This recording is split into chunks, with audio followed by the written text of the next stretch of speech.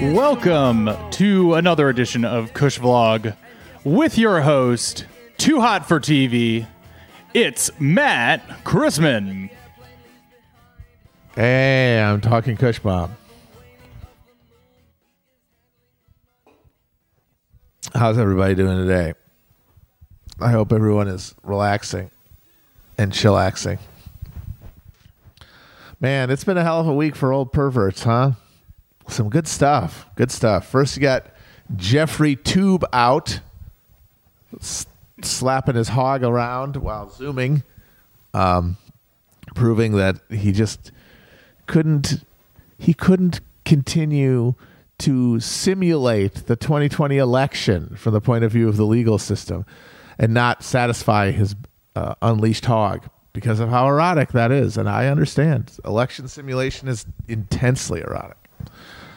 But I think the Rudy Giuliani thing is, of course, hilarious. And I think people are kind of missing the forest for the trees, I feel like, when they're talking about it. Because a lot of people are hitting on the fact that, according to this story, Borat claimed that this girl was 15 and that she took Rudy into another room and laid him on the bed and like he was going to fuck a 15-year-old.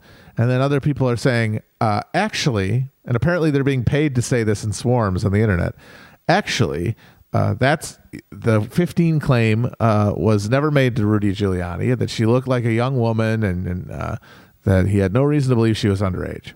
And people are arguing that point. And to me, that is a pointless point.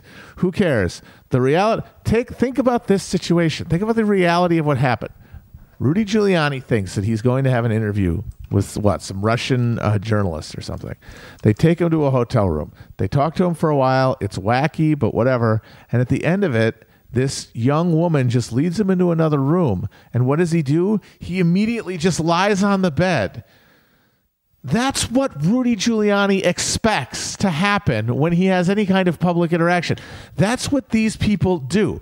This 75-year-old gargoyle, he goes into these nice air-conditioned rooms to talk to a bunch of guys named like Ivan Stroganoff about like some sort of money laundering operation or data swap or whatever the fuck shit he's been doing in Ukraine and Russia, whatever, like just money on his grind. And at the end of those meetings, instead of a cheese course, they just lead him into a room and a woman who he has no idea who they are, where they came from, if they've been fucking trafficked or what age they are, just lays him in a bed and just sucks him off.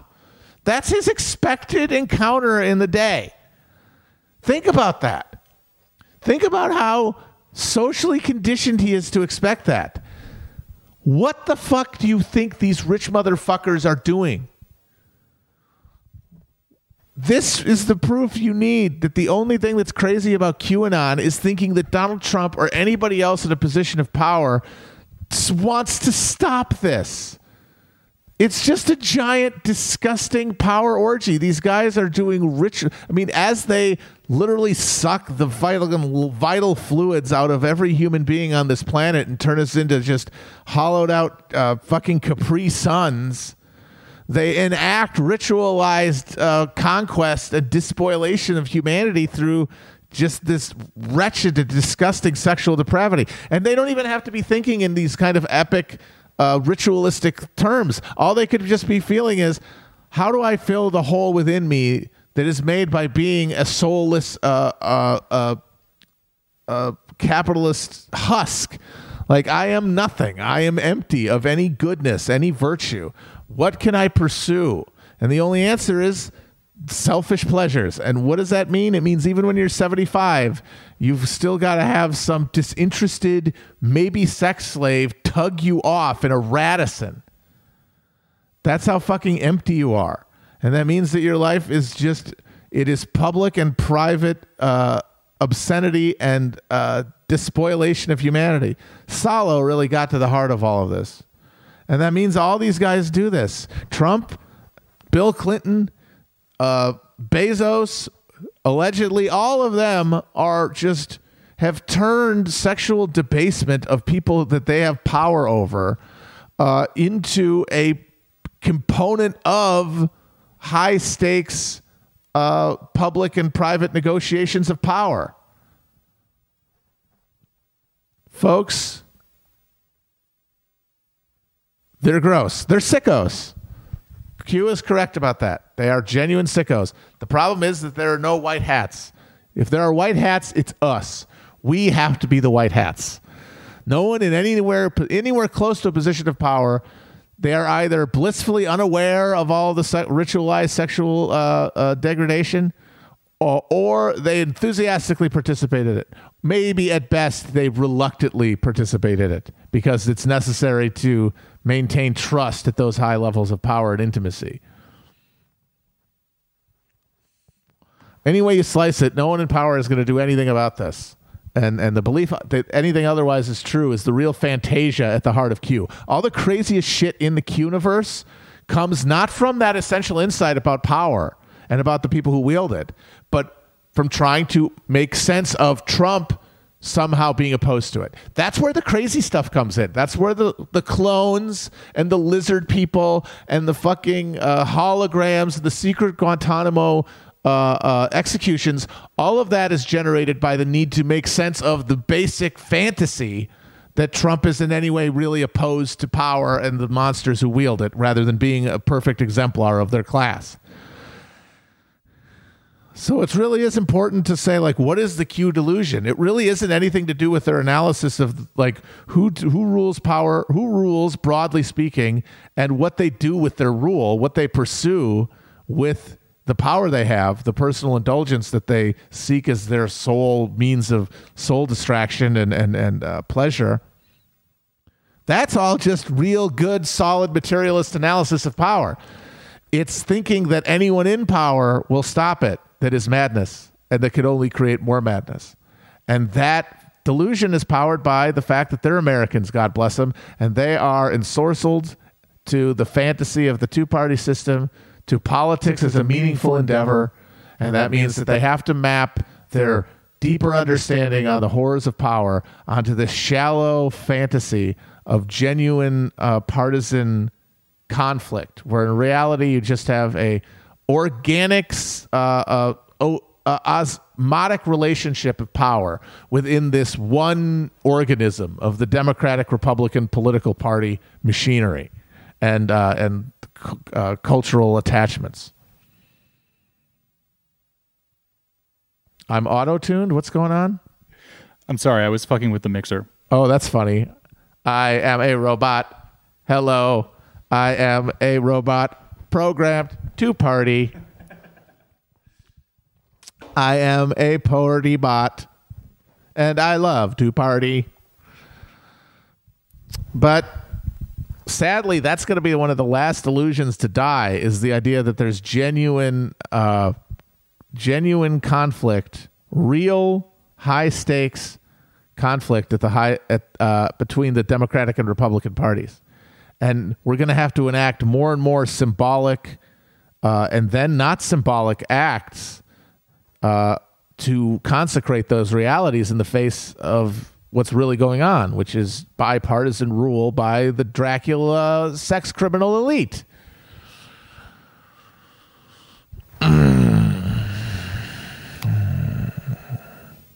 Someone's asking for good books on Gladio. There's not a lot of great books about Gladio. Honestly, all the good stuff is in Italian and untranslated. No. There's two ways to go, though, broadly. There's two books that you can go to. If you want to go dry and academic and more grounded, and also a broader than simply Italy, like more into, like, it has a NATO network, a NATO program of a network of cells within places like Belgium and France and Spain and even Sweden, even Switzerland, even though it was technically part of NATO. They had a Gladio program there. It's called NATO Secret Armies. I believe it's a PDF available on the internet. And then it'll give you that, and it's a little dry, but it'll give you the overview. If you want to get pulpy, though, you got to go with Catholic lunatic Paul Williams' book, Operation Gladio, which it reads like sort of the skeleton of a James Ellroy novel, just the plot stuff without any of the characters of, repressed cops beating up nightclub singers. And there's stuff in there that is much more speculative, including his tale of the possible murder of John Paul I at the hands of Gladio figures, and also the likely Gladio involvement in the assassination attempt against John Paul II. It's an undisputed fact of history that the attempted assassin of John Paul II was a Turkish ultra-nationalist Grey Wolf. And the Grey Wolves were one of those Gladio-created paramilitary organizations that sprouted up after World War II. It was directly created by the generals who were the implementers of Gladio in Turkey. And he also was only able to go to St. Peter's Square and shoot John Paul II because he had been arrested in Turkey and imprisoned for the murder of a left-wing journalist, and then had just escaped prison. And according to all testimonies, just walking out of it. And then he showed up in St. Peter's Square and shot John Paul II. And like I said, not a lot of sources, but it's all very interesting. It's the indulgent one, and it's also a little the prose is a little more punchy.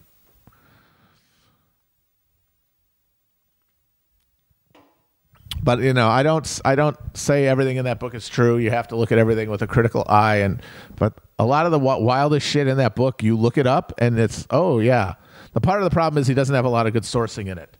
But if you take the time to follow down specific leads named around people and names, it's very interesting. It's a NATO general in Italy was arrested for involvement in the drug trade, and did indeed Epstein himself in prison. That happened. The one main witness in the Credit Ambrosiano scandal that brought down the Vatican Bank and exposed the Gladio network and P2 was just poisoned in prison. There wasn't even an attempt to make it look like a suicide. He just drank some coffee that, yes, had a shit ton of poison in it. And no one ever fucking figured out who did it. And they just said, yep, poison. Wild.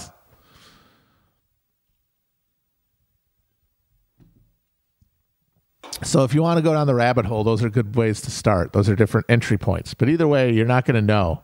And I like to, anytime I get into the nitty-gritty shit like Gladio or any of the assassinations or even Kennedy or whatever, I always try to remind myself that at the end of the day, this is mostly recreational, because your ability to get to anything like a comprehensive overview of the fucking evidence of that can fill in the gaps, it's not going to happen. And seeking it can kind of drive you crazy. But it is fun. And you have to experience it. I think the best way to do it is fun. And the thing is, it's also constructive, because while you're sifting through the conspiracy silt, you could get a ton of gold that you can hang on to. What you mainly have to do is not have to feel like you have to carry around in your head a resolved answer to a lot of the questions surrounding stuff like this. That it really doesn't matter if you know in your heart whether it's one way or the other. Because when you get to that point, that belief is going to end up being brittle, because you're always speculating. And then because it's a brittle belief, you end up having to defend it in public compulsively, because you're just anxious about it all the time, because you haven't convinced yourself. And that leads you further away from the truth and further towards pointless confrontation to reinforce your ideas, instead of just allowing yourself to glide between and just remember what the bedrock is. Between what you think you know about the world and what you know is speculative. And anytime we find ourselves getting really wound up around questions, specifically of moral questions and questions of historical veracity, you have to be able to recognize when you're sort of floating, when you've lost connection to bedrock, and that'll keep you from just keeping yourself on the wrong course. You can stop swimming and just kind of float back towards the shore. I just used 17 metaphors there, and they were all absolute gibberish. I'm such a dumbass.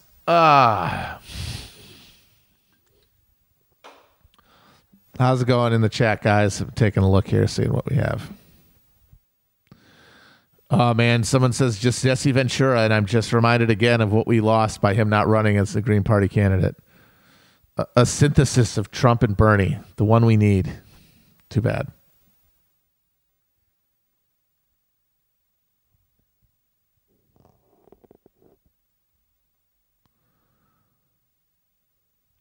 People say, like, why would Gladio guys want to kill John Paul II? It's not like he was a liberation theologist. He was a good Cold Warrior.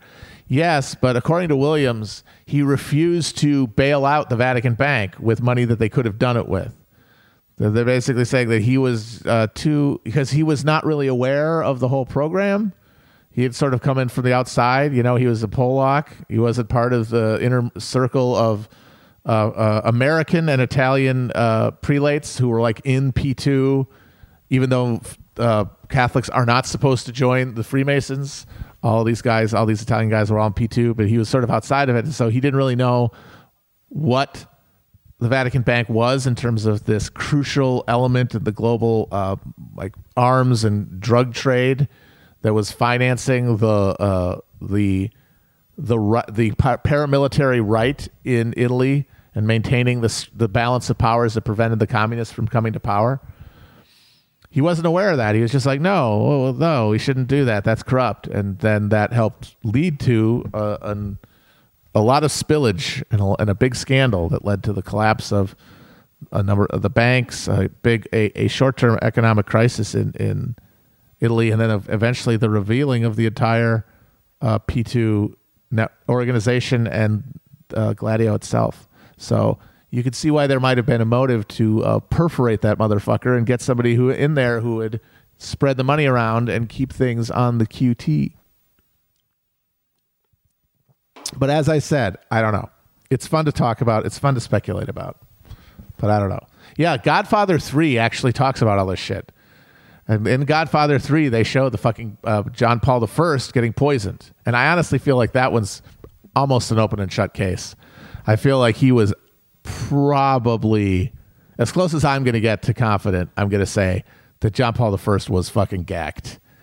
That this dude coming in here and he wanted to look at the books is the thing. And that was not going to happen. 33 days in the pontificate. But yeah, not over any doctrinal issues, just purely covering their asses related to the giant drug money laundering operation that they had going.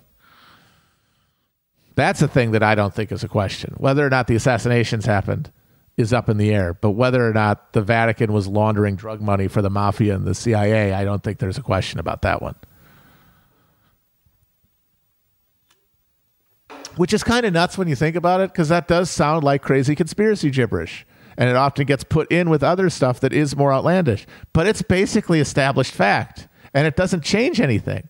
And that's my real problem with conspiracy theory as a heuristic, is that it presupposes that revelation of the secret will somehow change the reality.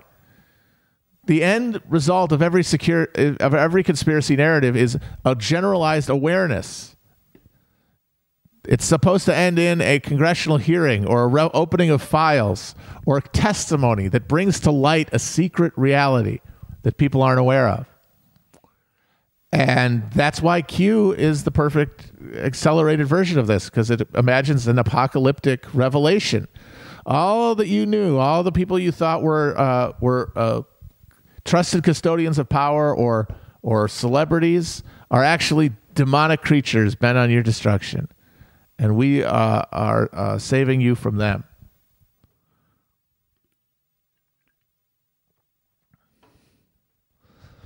And that's not how it's going to work. If we're going to beat any of this shit, it's not because people are going to know how bad everything is.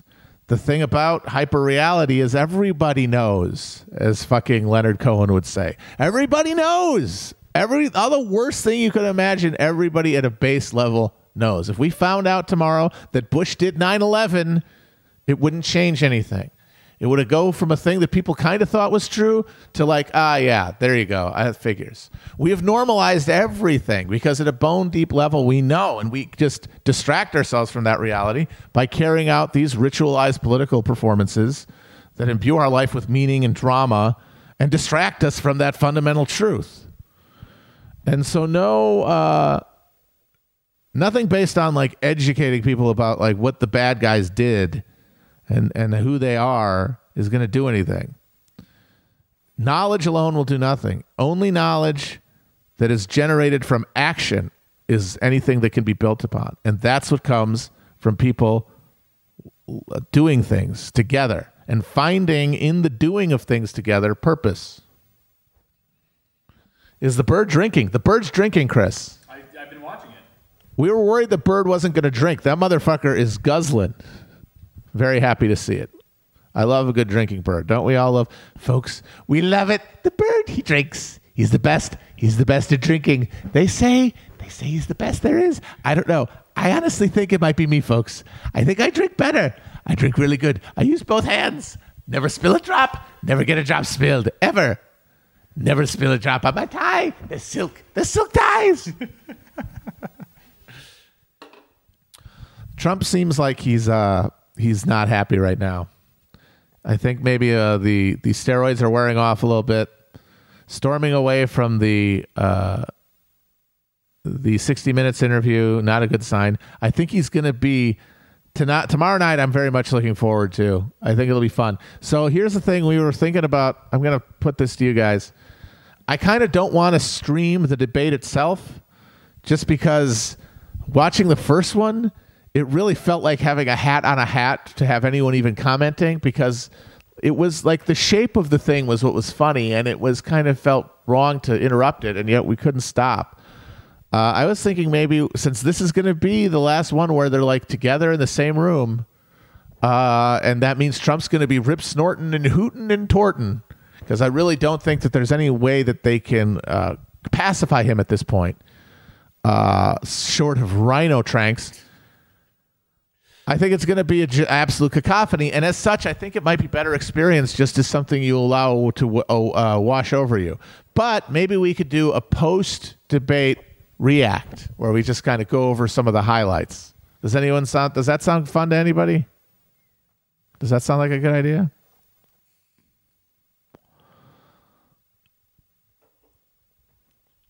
Getting some agreement. It looks like we're getting good approval on that. All right, let's do that then. All right. It'll be at least me and Chris. We'll see if we can get anybody else to go on. I think everyone else was so destroyed by that last debate and so traumatized that they haven't been able to even think about doing another talk about one. And I can pull up clips and stuff afterwards, and we can watch the highlights. And I had a great time. I had such a good time watching that debate eventually after I pushed through. But then I had a great time watching the dueling town halls. Honestly, I wish they did that more. It was a vibe, as they say. It was a vibe. All right, so we're gonna do a react. That sounds good. All right, perfect. We'll see who else wants to do it. Remember when Matt did Joker makeup for the Bernie debate? I remember that. That was back during Jokerification, which was the last stage before grill filification kicked in.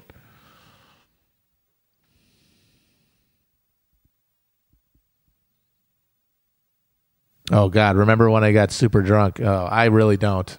Others do. Poor Chris. Oh, man. I feel so bad about that. That was a real bungle. Can I make a embarrassing mea culpa for that? I feel terrible about that whole incident, mostly because I was the one who brought the rum. I was the one who said, you know what? Let's get real wild for this. And then I was so consumed with running my first ever elaborate stream that I feel like that was a producerial lapse. Yeah, but I'm still the fucking disgusting glutton who drank an entire bottle of rum without realizing it. I was the producer saying that it would be good. It would make for good tape. So I think we can. I want to take like 50% of the. Well, I'll take a little load off because it does still bash me a little bit. I just assumed others would be drinking from it, and I didn't notice that I was the only one pouring from it until I was like halfway done, and then it's like the momentum had taken over. I drank the entire thing, and that was overproofed. Yes, it was overproofed. That was over-fucking proofed. Took the entire thing to the dome. God. Yeah, that was, I think that was I have not gotten anywhere near that drunk since then. I think that was like the low point for me alcohol-wise in a while. So I think I'm doing much better now. I'll take this moment in that recollection to say that we are planning on doing some kind of elaborate election night broadcast. Absolutely, and I will not be hammered off of rum. We'll keep it under control and try to put. No promises. I might be rolling. Hell yeah. I might have some acid in me, or I might have Chinese research chemicals. But there will be no fucking handle of rum to the face. That will not happen. I'll just take this moment to try to promise to put on because I've been feeling very depressed over the last few days that one of the things COVID has taken from us is getting to do a big election night show. Yeah, that would have been so fun. Fucking COVID, the China virus. But I will try to put on as big of a best of show as I can from this office. We're going to be here in the office. We're going to finally get to use this whole set, which Chris had made and which is fantastic. It's going to be like the Dick Cavett show when Peter Falk and John Cassavetes and Ben Gazzara were there. Just a rollicking good time as we watch the election not get called. That's the funniest part. Because there will be no call that night. Unless Biden wins in a huge landslide, there will likely not be a call on election night, which is this is the first time, I think, in a long time that has happened with anyone expecting it to be the case. I think we all had just assumed that you'll get a call before midnight, but I don't think we're getting that this year. Although, there's that whole thing about we're at a position now where a Biden landslide is more likely than Trump winning in any way, So those polls could be, because polls can be wrong two ways. And if they're undercounting Biden in some way, and I'm not saying that's likely, I'm saying it's possible, that you could see a huge landslide. And even with the fucking write-in ballots, you might have the thing. You might have enough electoral votes decided to end it then. And honestly, that would be one of the funniest things in the world if we had a goddamn, after this like hugely dramatic buildup about how we're getting ready to reach some sort of civil war type situation, like it's fucking Republican Spain all over again. And then, whoop, it's over. Go back to brunch, everybody. We've switched to a kindly old grandpa instead of a crazy old grandpa.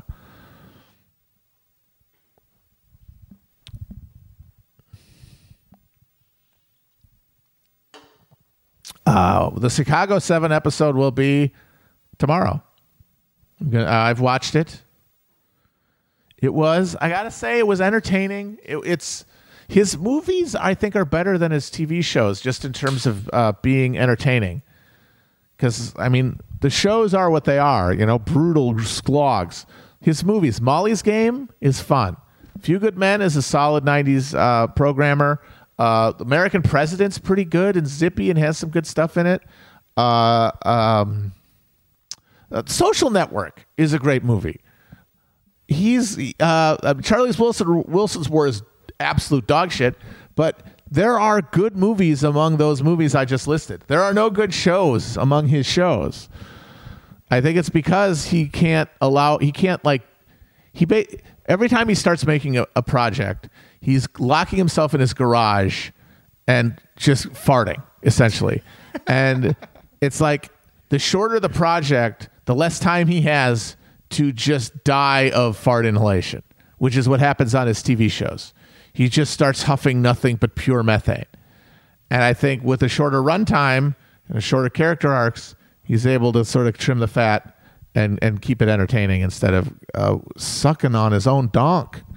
But I think it's a fun movie. It's fine. But the lib shit in that movie. It is pure uncut liberalismo. And it is the purest form of the liberalism. It is quite liberal. Of course, the real hero of the movie is the prosecutor. As that's of course perfect for him. It's just so perfect. So we'll talk about that. If I can get a hold of an HBO Max login, I want to watch that fucking West Wing Hamilton election special that they did that is available now. I don't know why they would leave that on HBO Max if they really wanted to affect the election. Isn't that just proof that this is all stroke-off bullshit? Hey, we're going to inspire America to vote. As long as they've already paid $15 a month for some bullshit boutique fucking streaming service for a streaming service. It's not even HBO. Which means the people who are going to watch it are people who already vote. Are you fucking kidding me? This isn't reaching anybody on the fence about voting or voting Democrat. It's just a chance for them all to stroke each other off.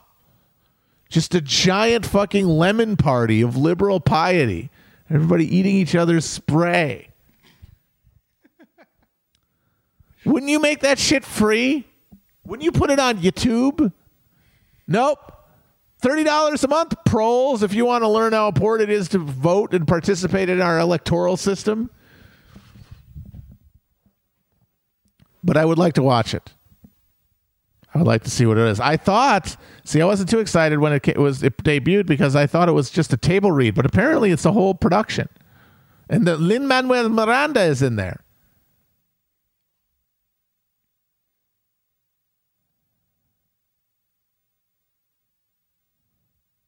Lin-Manuel Miranda, as we call him in the Midwest. Lin-Manuel Miranda. God, get that nasal. Yeah.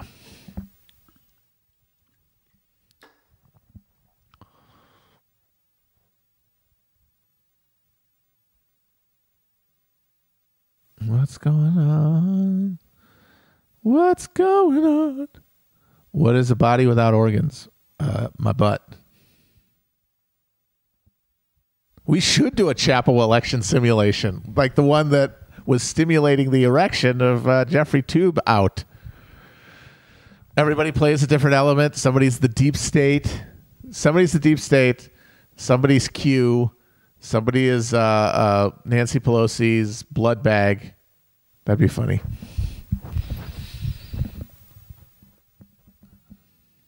I am not Q. Let me just say that. Oh, God. Mitch McConnell's hands. Hands are only supposed to get that red if blood is pooling in them, which is what happens after the heart ceases pumping. Once you die, like if you lie in bed and your heart stops beating, your blood stops circulating in your body and it settles. So if you're lying down, it settles in your butt and in your back.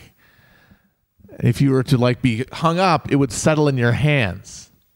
He looks like a corpse on a fucking rope. Why? Why is he alive? How are these eldritch creatures kept living? Did you guys see that picture of fucking Prince Charles's hands, where it looks like he's got a fucking fistful of of beetroot? He's got these big yam fingers that are bright red. He's got like the pedophile association signet ring on, and you can't even see it around the fucking throbbing red meat. How are these fucks alive? They are being kept alive by eldritch rituals. It's either literal. I'm either talking, because there's two ways this could be true, right? And this is true of all good conspiracy stuff. The stuff that tracks. There's a shadow, narrative reality, and then there's the bare, material base that it comes from. And in the case of the unnatural long life of these freakish old fucks, they're using sorcery, right? They're doing ritualistic sacrifice of the innocent to power a satanic machinery of life that fills them unnaturally. But the bare material reflection, reality that gets turned into by the mind is because these guys just get to swim in an ocean of abstracted surplus value that is torn out of everybody else in the world at the expense of their own health and happiness and ability to thrive and have access to material restoration. They're able to have access to the most developed forms of capital in every aspect of technology. That includes medicine. So look at that fat piece of shit, Chris Christie.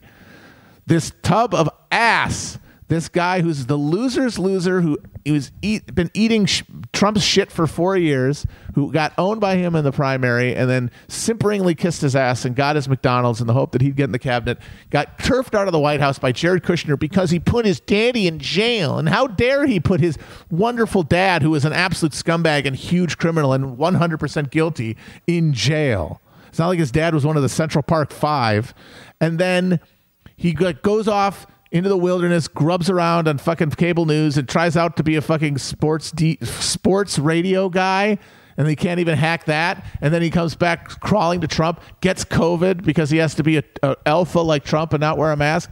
And then that guy who is just a giant bundle of comorbidities, a fucking fat turd with asthma, he gets the experimental ultra miracle serum that Eli Lilly has that is not for general consumption.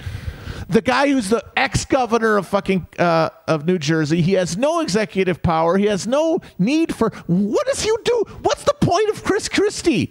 What is he doing? He is unnecessary. He's going to call into Mike and the Mad Dog and complain about the Cowboys. He's a fucking waste of space. He's lost. His political career is over. His usefulness to the cabal is finished as not anything other than an errand boy, and he still gets the experimental super serum that allows him to survive a fucking COVID diagnosis that absolutely should have killed him, just like the crazy shit they put into Trump, including experimental ape semen and fucking irradiated tiger blood and fucking steroids that would make Seabiscuit's heart explode.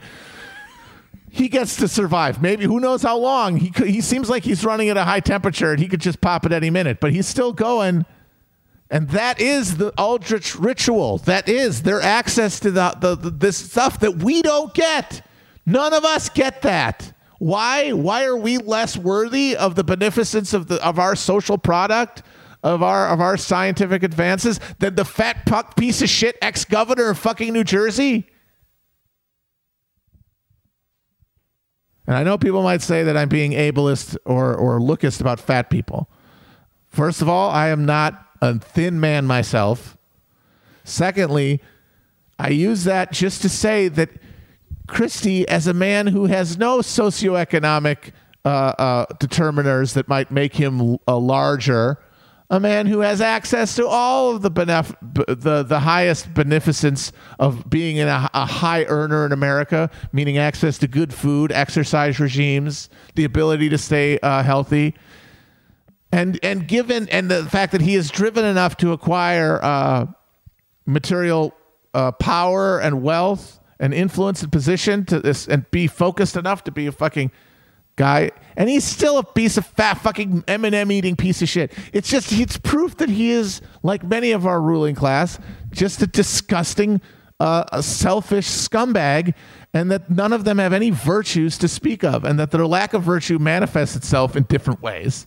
And in the specific form of Chris Christie, it's in the fact that he's a fucking big fat piece of shit. But anyway, apologies for fatism. It just drives me crazy that more than anything, anyone would feel the need to crack out like the case of the 1796 Rothschild, like the $200,000 bottle of wine for Chris Christie. He has nothing to give anyone, and yet he still gets it because he's in the fucking club.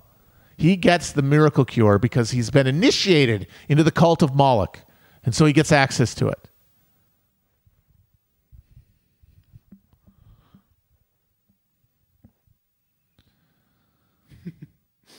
So yeah, they are ritually sucking the life of the rest of us and using it to unnaturally extend their own lives. Mitch McConnell would be dead if he was a pharmacist.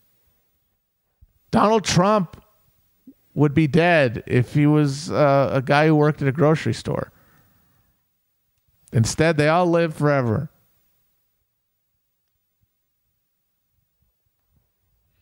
Yes, Chris Christie was too big to fail, indeed.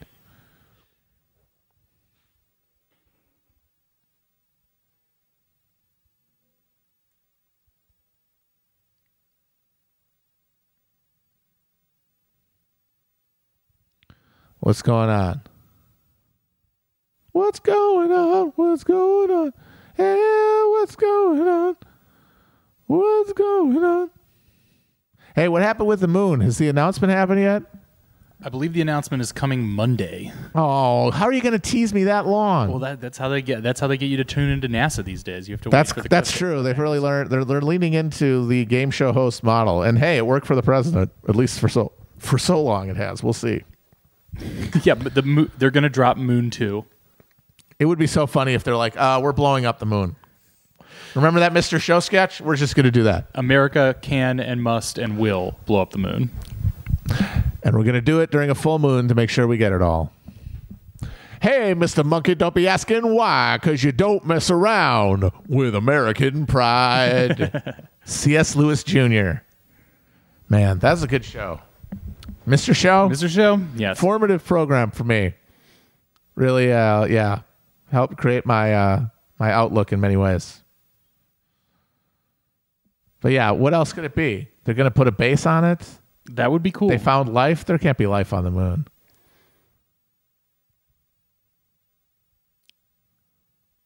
I've said this before, but my most nationalist take is that it sucks that we have lost the domestic ability to put Americans into space. Yeah. So if we're going to go out there, we should invest. We should take it seriously. Don't fuck around, try to privatize it. Anything worth doing is worth doing with the full gusto and weight of a coordinated federal response. And I think that should include moon shit and space shit, because there's a lot to learn there, and there's a lot of stuff that could help us domestically. And it does, but it should be part of a broader, effort that is not this bare bones monstrosity that we see before us. Yeah, it also, I think it works on the symbolic level to show people that the state is still capable of doing things. Yeah.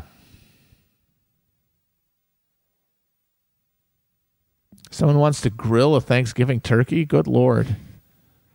How could you possibly do that? Very carefully. Very good. Grill on the moon, yes. Before the end of the decade, we will an American choose to grill on the moon, not because it is easy, but because I am hard. I am very hard. I am the president. I am the horny president. My name is John F. Kennedy, and I am the horny president.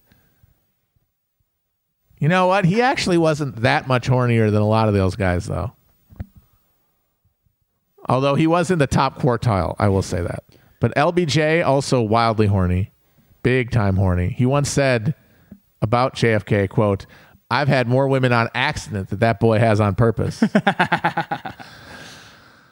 Warren G. Harding impregnated a woman in the Senate cloakroom. That happened. Oh, I've been seeing earlier in the stream there were a lot of calls that you should put an offer on Quibi, Matt. Yes. No, apparently they're not. No one's buying it. So I think we might be able to get it for pennies on the dollar. I think that all 6 of us should forego 1 month's salary. Yeah. Put an offer in. I wonder, what would we do with it? Would we keep the idea of it being quick bits? Just slowly increase the number of bits and decrease the number of shows until you're just putting out one really good show on Quibi. Oh, okay. I get what you're saying. Oh, okay. Like all the different shows start off as separate shows, but then you slowly realize that they're all part of one big show, and eventually all the dividing lines between the shows go away, and then it's just one long program, and then it never ends. Yes. And it becomes a show that keeps it's oh shit, we just made it. Charlie Kaufman needs to come in on this. I mean, Charlie Kaufman's Quibi is what we just described. People love that shit. People love tracking out extended universes, realizing that one character in one show is like the aunt of another character in another show. Yeah, no, that's it. Solving shows like puzzles. That's Charlie Kaufman presents Quibi. Yeah. We got to get him as creative director. Charlie Kaufman with a Q. That's what we'll call it. Charlie Kaufman. Looking at my cards here, folks. I was talking before the stream that the Desert Storm trading cards have been a great source of fun and riffing on the stream. But there's only so much juice that Desert Storm has. Can anybody suggest another thing that would be just something we could pull randomly of that would like a Desert Storm trading card to inspire tangents? Garbage Pail Kids. I'm sure you would be disgusted by the horrible Garbage Pail Kids, Matt. Pathetic. No, I actually had a large Garbage Pail Kid collection in my home when I was a child. And then one day my skunk of his younger sister, went in and took them all off took all the stickers off the backing. Oh. I was furious. But I really enjoyed them. I enjoyed the Garbage Pail Children. They were disgusting and hideous, but I thought they were cute. I liked them a lot. They were awesome and epic, I think. And a lot of them were very gross. Like they got really serious. Like some of the art on those things, you've got real grotesque shit, like shit and viscera and blood and guts. But I remember they did a reissue of them a few years ago, and I bought a pack out of nostalgia, and they were like updated, and there were references to like Gangnam Style and fucking like Varble movies, and I was like, oh, fuck this. Get out of here. Terrible. So somebody suggested QAnon trading cards, which I didn't know if it was real or not, and I had to look it up. And there are apparently QAnon trading cards in the style of something else we've talked about this, Magic the Gathering. And I think if I could get my hands on one of these, I would love to bring them in. That sounds awesome. The ones they have displayed is Flynn, who is a creature type former U.S. Army general -- patriot. They also have a Hogwash, former Parkland student -- trader, David Hogg. He's, of course, in the swamp fucking category. hog. I think we should get our hands on some of these. We need those. Must cop, as the kids say. I'll see if I can I can track some down. There's one here that I enjoyed out of this pack. It's personnel, U.S. Navy SEALs. Having their roots in World War II, sea, air, land SEAL teams are trained in unconventional warfare. They perform reconnaissance, underwater demolition, and special operations in coastal areas. Like Afghanistan. Highly mobile and lightly armed, they rely on stealth, concealment, and surprise to accomplish most operations. This elite force's members are highly educated and physically fit. I just wanted to show this because the actual picture is a couple of beefcakes with no shirts on the beach. It's like it's not a dude in an outfit with his his scuba suit and a MP5 or something. It's just some hunks doing the volleyball scene from Top Gun. I gotta say, they look pretty hunky, but none of them are looking at the camera because you have to maintain OPSEC, which I respect. Matt, did you see the that video from the Egyptian army that was going around the other day? Oh hell yeah, the parade of beefcakes. Oh man, I'm trying to find that real quick. CC's Egypt is on one, man. They're really having a good time over there. God, there's got to be something freeing about just having naked military rule, like not even pretending to put a patina of politics on it. Like, oh yeah, the army just runs everything. That just feels like kind of soothing. And then what do you get out of it? You get parades of beefcake. You get sweet beefcake parades. And we love to see it. Okay, let's see if I can bring this up. Hunks. Let's look at some of them beefcakes. It's raining men.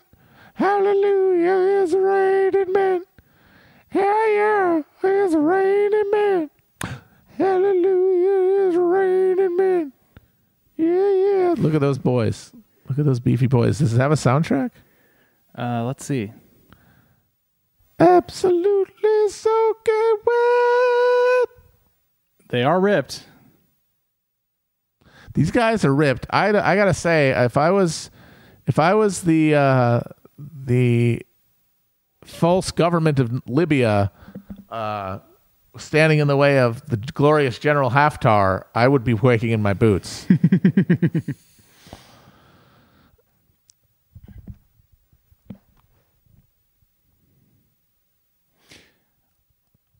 All right, folks. Any questions in the chat?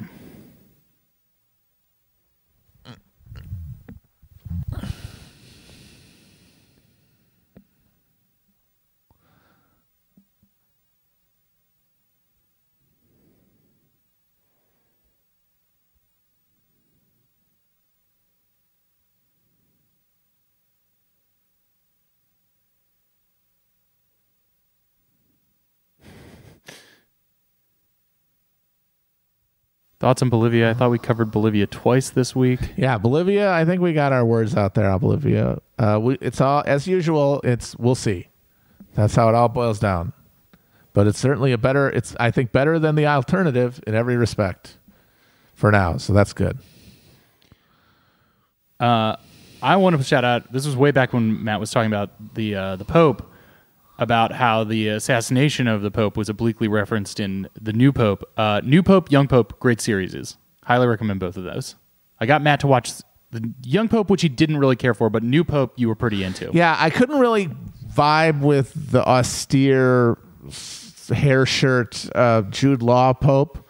I was on much more on the same wavelength with the erotic, sensuous, indulgent Pope, John Paul III, played by John Malkovich.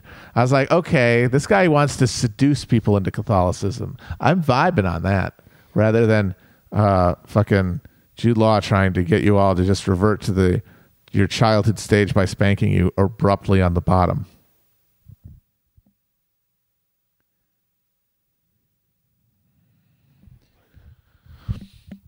Absolutely soaking wet. Thoughts on AOC and Ilhan Omar's Twitch stream? I don't know if I have any. Did any of them have heated gamer moments?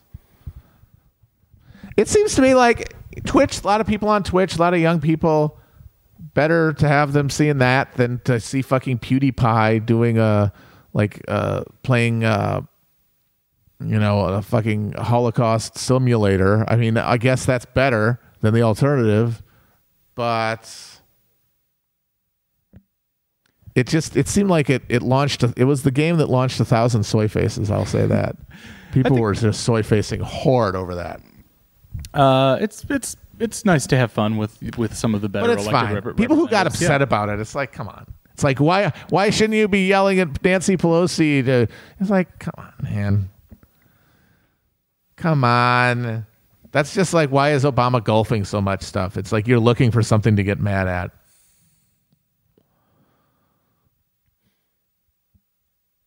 I did appreciate Elon today retweeting Jordan Ohl saying, "Holy shit, Elon is cracked at this game." Just because I think it's funny for a congresswoman to retweet somebody saying "holy shit" about their own gaming skills. I also like that Elon posted her rig specs. Yeah. She is cool. She's pogged. You know, she's pogged up. Maybe it is a staking a lib position, but it is okay to say that some congresspeople are in fact cool. Elon is specifically cool, I think, regardless of any question about the political project. She's pretty cool. I mean, we met her, for God's sake. Yeah, we met her and twice. She was cool. She was very cool, and more importantly, she was nice specifically to us. Which That's a big she thing, is a good though, politician. right there. It's amazing how that helps. It's like, you know what? This person I met and was nice to me, she's pretty great. But, I think, honestly, being nice to me is a good reflection on other people, frankly, because I'm a delight. People who don't like me in public, honestly, it's usually a problem with them because I'm charming. I'm a charming gentleman. Guys, did you know that Adbusters is still being made? Are you aware of this? You hear about this, Kevin? You hear about this? They're still making Adbusters, man, in 2020. I mean, this is like if they made a magazine for the Japanese guys who stayed in the mountains in the islands for 20 years after World War II. I'm now just thinking of the lost Ronin of Gen X. Yep. Those still maintaining the poise that chain coffee is going to destroy this country. Like it's what it was the leftism of the end of history. It was like we did feel there was no alternative. So the only point of rebellion was the wrong aesthetics, essentially. Like, this society is commodified. I mean, it's just a reset. It was a setting of like the one-dimensional man Marcus critique of like the of the conformity of the 50s, just like synthesized further through the crucible of the 60s Cultural Revolution. But look at this. It got 1946. It's got a Thanksgiving dinner, a family around a table enjoying a wholesome meal that is proof of the work and love of people for one another. 2020, that's right. eating damn McDonald's at the frickin' McDonald's store. Eating frickin' Big Macs. That says so much about society.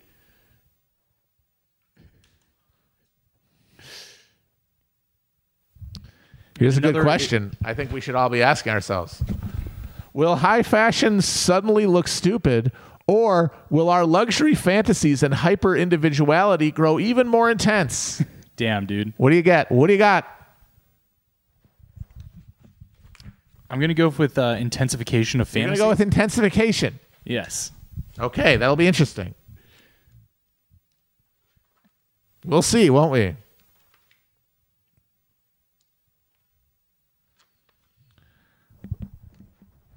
I'm looking at some of these pictures. They're of hunks. Is there a centerfold in this? There's a few hunks. I gotta say, there's some hunks in here. Check out these hunks. These are the anti-consumer hunks right here. The babes of anti-consumerism. Yeah. Some sheep bones on display right here. Oh, damn. See, like it looks like a fashion magazine, and you're like, oh, is this the latest fashion? Wrong. No, it's not, because some of the letters are scratched out. It's been hacked. It's been ad busted. I got to say, though, guys, ad busting makes me feel good. I don't know about you. Have we gone an hour? We're almost at an hour. I'm waiting to see if there's any let's wrap it up shortly. Any more questions? Any more good ones? Adbusters, but for balls. You've been culture jammed. I'm afraid you have been culture jammed. Here's a thing called the Mental Liberation Front. And it's got this thing. I didn't sign up for total surveillance.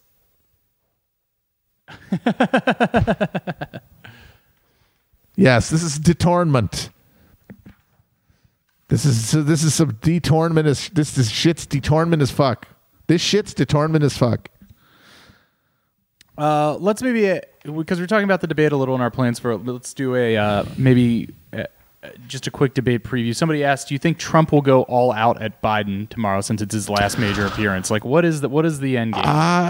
I got to assume that they're keeping him going on steroids, so he's going to be zooted, and he's going to be, the blood's going to be pumping on. He's going to be on that wanted shit, and like James McAvoy gets the super high, and he's like, the things start, vision blurs.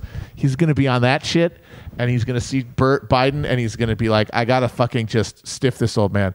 And apparently there's going to be a mute button. Is that what I heard? Yes. Mods have a mute button. It's going to be hugely affected, and what's going to be very interesting to see is how Trump reacts to that, because that's a first that has never happened to him before, and I don't know how he accommodates that, if he's going to be able to stop himself from just charging into the red cape of the bullfighter. Well, we shall see. We shall see. Didn't they also agree last minute to make it just a foreign policy debate? He demanded that. I don't know if they agreed. All right, because that felt like a bit of a punt for him. He doesn't really want to talk about COVID, I'll say that. And he does want to talk about Ukraine, specifically Hunter and his crooked dealings. Sorry, guys. Everyone likes Hunter. And everybody likes... what's his name? But Joe. Everyone likes Joe Biden, too.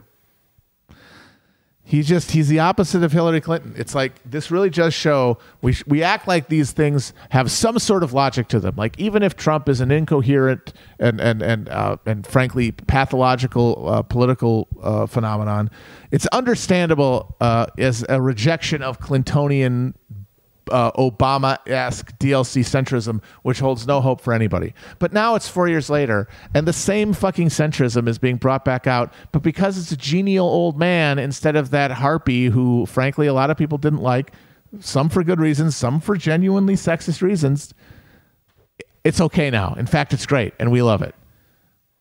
The political system is so many fucking levels of mystification and baffling that we really must try to restrain our desire to pan too much meaning out of who wins these fucking elections, because people are voting off of the most obscure and mind-bending rationales that collectively I don't think add up to any kind of like desire on the part of a collective as much as sort of a collective expression of its sanity.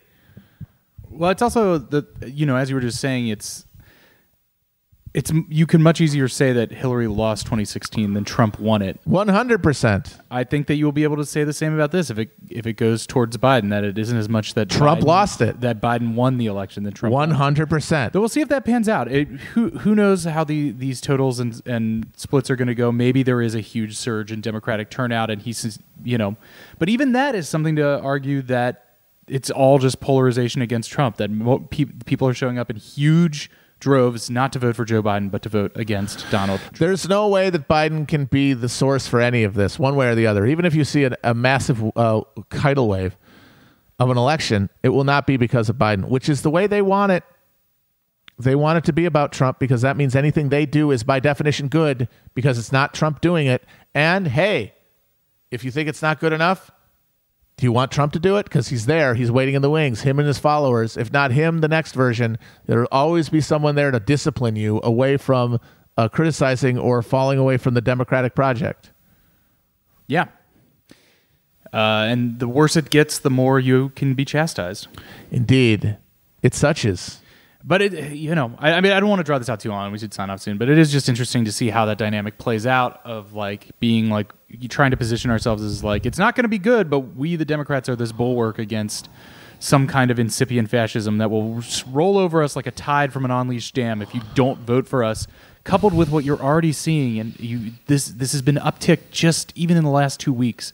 So much of the attitude of, man, I can't wait to go back to not paying attention to not thinking about that. Even though all the bad things are only getting worse and on a fast, accelerated timetable, and the need for people to be activated against them in some way, and by being activated, find a way, are instead going to retreat even further into fantasy. In fact, just another realm of fantasy where they get to disconnect from their imagined connection to politics whatsoever. Because, oh my God, that whole time they were freaking out about Trump, they could have logged off. They could have stopped caring. They didn't because they enjoyed it.